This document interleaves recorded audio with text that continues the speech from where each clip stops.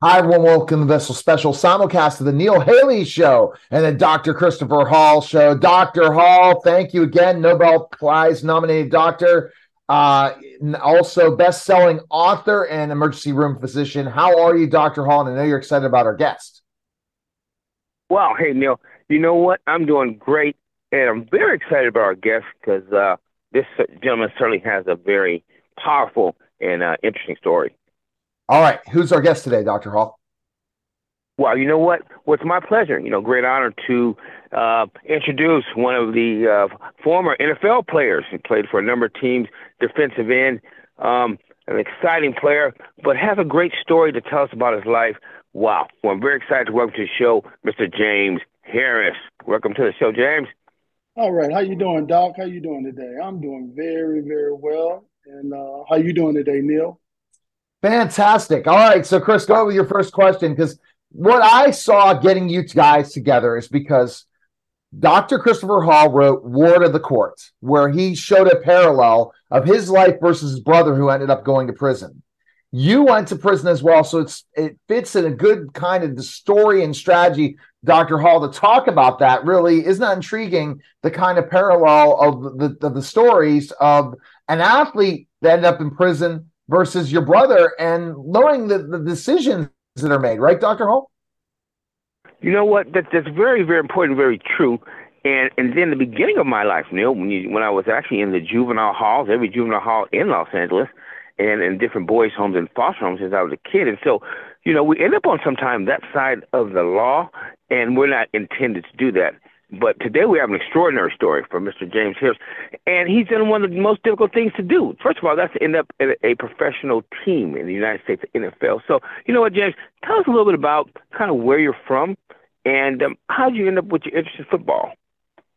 Well, I'm from the city of East St. Louis, Illinois. The way I got into football was through my mom. My mom loved football, so she put me into football, and from there I blossomed to become a professional football player. But it all began with my mom back in East St. Louis. Wow. And, Incredible. Dr. Hall, when we've heard in this story is again, that James didn't think it was going to be football, as we talked about on a different show. But go ahead and your next question, Chris.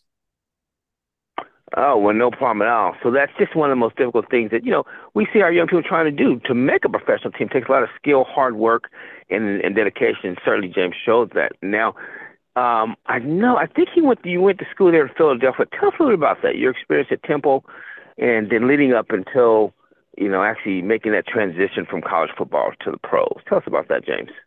Well, my experience at Temple was a very good experience. It was a good college to go to. My mom was determined for me to get a good education. Football was secondary to her once I got to college because nobody's promised to go to the NFL. So I went there to get me a good education. I found myself a little short on money, so I started doing things to make money.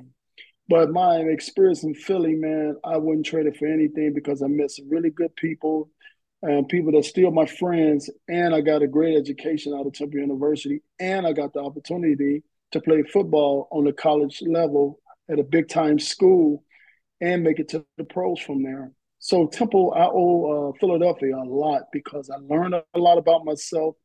Um, I learned how to be on my own, all the way on my own in Philadelphia. And I looked at Philadelphia as a big East St. Louis because I saw a lot of people that looked like me in North Philadelphia, and it made me a little comfortable.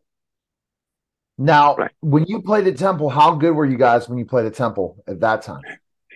We wasn't very good at all, man. It was horrible. Bruce Arians was our coach in the beginning, and Bruce Arians was really kind of the reason I wanted to go to Temple. But then he up and left, and we got a guy by the name of Jerry Burns that came to Temple, and we really wasn't that good. We may have had two good seasons. The best season I would say we were 7-4, but we had some very good players from different places, and they played hard, but we just never ever got that togetherness that make you win. But we had a bunch of good players that end up going to the NFL. All right, Chris, next question. Wow. Yes, very much so. And and probably at that time it was hard to go from a school at Temple at that time to the NFL. Again, another great accomplishment that you've done. So now, tell us about that feeling. How did it feel when you actually got into the NFL? Hey, you're in the pros now. Just describe that feeling as a young person. How did you feel? I felt like I belonged. I never came into the NFL like I didn't belong because I fought my tail off to get to the NFL, and I had some pitfalls along the way. So I had learned some things. To get into the NFL, man, and stay, it's the hardest. It's to stay. I came in Hmm. as a free agent. I wasn't drafted. I was disappointed that I wasn't drafted because I had a great senior year, and I was told that I would be drafted. I thought I did well enough that year to be drafted, but I wasn't. But I got to the NFL, and I said to myself, I belong here, so I'm going to work my tail off to be here. But as a young player, I was kind of lost because once I got there and I found out the NFL isn't a sport anymore, it's a business because I signed my name on a contract. So now I'm an Yeah. employee.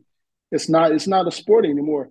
And Chris Dolman told me, he said, the sooner you find out that this is not a sport, longer you'll last because this is a business. Because I asked Chris, why do you bring this briefcase to work, man?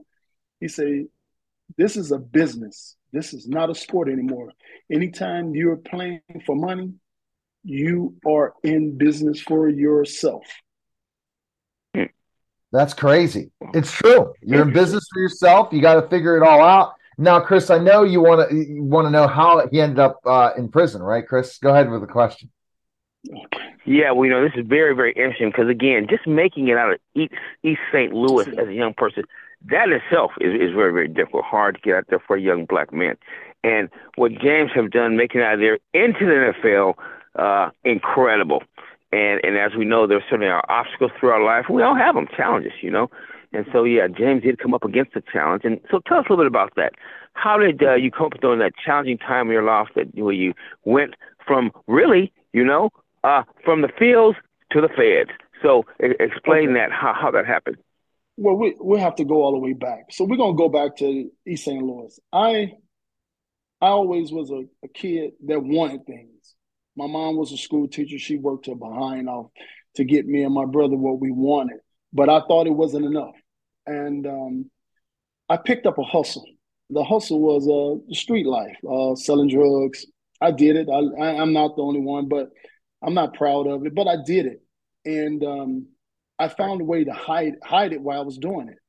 I started probably around 13, 14, and I was hiding. I can hide it from my mom. I was hiding from at the age of 15 years old. My first $100,000 I made, and I hid it for years. Incredible. And I continued all the way to from East St. Louis to college.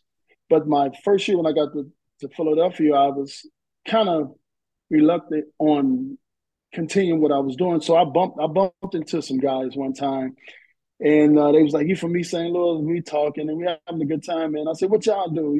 They tell me, "Say, man, I do a little this, a little that." I say, "Hey, man, put me down." And I started selling marijuana at Temple, out the dorms to the students, and like I said, I'm not proud of it, but it was making me money, and I knew my mom didn't have the money to send me. She was sending me $20 a month. How can you live off $20 a month in college? No. That's pretty Right. hard. But I couldn't put that pressure on my mother, and I was already a hustler, and I was quick on my feet, and I didn't mind getting in the streets because I'm pretty good at straddling the fence on business and in the streets. And I picked that up early in my life. And so I started selling marijuana. I meet a guy. So I'm selling a lot of marijuana in Philadelphia. And I mean, I became big very quickly, but nobody never knew it was me doing the selling because I would never let the two lives cross because I was there to be a student. That was number one, a student athlete. That's number one. But I was also there to survive. And they wasn't giving me any money. Back then They wasn't giving student athletes money to go to school. You know what I mean? We couldn't work Right. because if you work, you lose your scholarship. So I found a hustle selling marijuana, and I was getting it by the pounds, 100 pounds here, Hmm. 100 pounds there, and I was making a lot of money, and I wasn't ashamed of it, but nobody knew. I didn't have to be ashamed because I ran it like a business. You know, I had my Yeah. steps, I had my workers, I had my guy that pick it up, I had my guy to drop it off. I never really even touched it. I got my money from the money I had from when I first started selling cocaine back in St. Louis. So I took my money and said, okay, I'm gonna leave this cocaine alone for a while because this is a little dangerous. So I started doing the weed, and it was going fine. It was doing fine, and I just continued, and then all through my college years, that's what I did, and I ended up going to the NFL. And I look at myself in the NFL. I said, well, I'm a free agent. They wasn't paying that much money back in the 1991, and then especially as a free agent. So I had already had a nice grip of money, so I wasn't worried about how much they was giving me. I just wanted the opportunity to get in the NFL. So Right. I get in NFL, and I just never stopped doing what I was doing. So I was in Miami, and I bumped into a guy that I knew from my past, and he introduced me to someone else. And now I'm back in the cocaine business. Hmm. Now I'm selling maybe 10 keys a week, keys of cocaine. While So playing in the NFL. That's crazy. why play in the NFL? I mean, but Wow. I never let my two lives cross paths. Never. And I'm not proud of what I'm doing. I hope people don't be like I'm bragging, because I'm not bragging. I just didn't see uh, the money that other guys was making in NFL. As hard as I worked, I never accumulated the money that I wanted. And plus, I was stuck in a situation where people depended on me, that was selling, that was working for me. They depended on me, and I was just there. And I was like, okay, how do I separate these two lives? I've been doing it for my whole entire life. Heck, I did it. My mom didn't even know. You know, my brothers Wow. didn't know. I had two sets of friends. I had friends that I hustle with, and I had friends that I can be a kid with. And I separated them. And I did it for years. And even once I got in NFL, I separated my NFL friends from my street friends. They never crossed paths. But I meet a guy early in my life that ended up playing a part in my life later in my life, when I end up going to prison. And he was a guy that was into the stock market, and he was teaching me how to Hmm. hide my money where I had money where I didn't know where to put it. So I meet a guy, he teach me how to move it around and put it in different places. So I wasn't money laundering and nothing like that, but I was just trying to figure out how to get rid of some of this money. And he showed me, and I kind of mixed that money with that, and I ended up in prison Right. for not doing the right things. And Good. I don't want to get my story No, don't away give in the away any book. more of the book. That's it. That's No, enough. I don't want to get, because I'm doing a movie and I'm doing a book, and I don't Sure. want to give it all. I don't want to Yeah, give it yeah. all Hey, I'm away. your agent now, right? The Media All Giants right, is yeah, yeah. yeah, the Media And Giants, James agent. Go ahead, Chris. Last but Well, question you know for what? James. You know what? A fascinating story. Like I said, I mean, and he's not bragging at all. What he's doing is he is using his life experience to try to help and educate other young people who may come that path, and he doesn't want to see thank them you, end up in the same way. And that's what, thank you. this exciting book is about. He's an author now, and from the playing fields to the feds. I mean, I can't wait to get my copy to read this. I know this is going to be such an intriguing story. Um, and what he talks about is something that's not uncommon. I mean, there are a lot of people who actually have dual lives, and in fact, one of the biggest cocaine dealers ever in the city of Philadelphia was a doctor, Larry S. Lavin, Uh, was a dentist, well known. I'm not sure if people know about him. But Mhm. he wrote a book. All right. And Awesome. Well, some well, inspiration. can I, So, well, hey, Doc, can I say one thing yes, to the public yes, sir. is I don't want Yes, sir. them I don't want them to read my book and think that I'm glorifying selling drugs or having a lot of women or the fancy cars. I'm not glorifying that. I'm hoping that Yes, sir. some young man read this book and say, I don't want to go down that path. I'm showing them a path that they don't want to go down because it's only going to end up in the feds or it did. You know what I mean? Those are the two options. But Right. I got lucky. I didn't get killed. I only went to jail for a little while. And matter of fact, for a little while. All And the right. weird thing Yes, is sir. I don't go to jail for what they think I'm going to jail for. All right. Well, we Incredible. appreciate it. Thanks again, James. This book is available at Amazon. You're going to be hearing more of James Harris as he comes as a regular guest on the Neil Haley Show and everywhere else. Appreciate it, James. There's his book. Go ahead and say it again, James, the title. From the playing fields to the feds. If you don't follow my path, you will end up there. I mean, if you follow my path, you will end up in the feds. So I'm hoping that you get this and read it and don't follow my path. God bless you, and I love you. All right. All right. That was the special simulcast of the Neil Haley Show and the Dr. Christopher Hall Show. Guys, take care.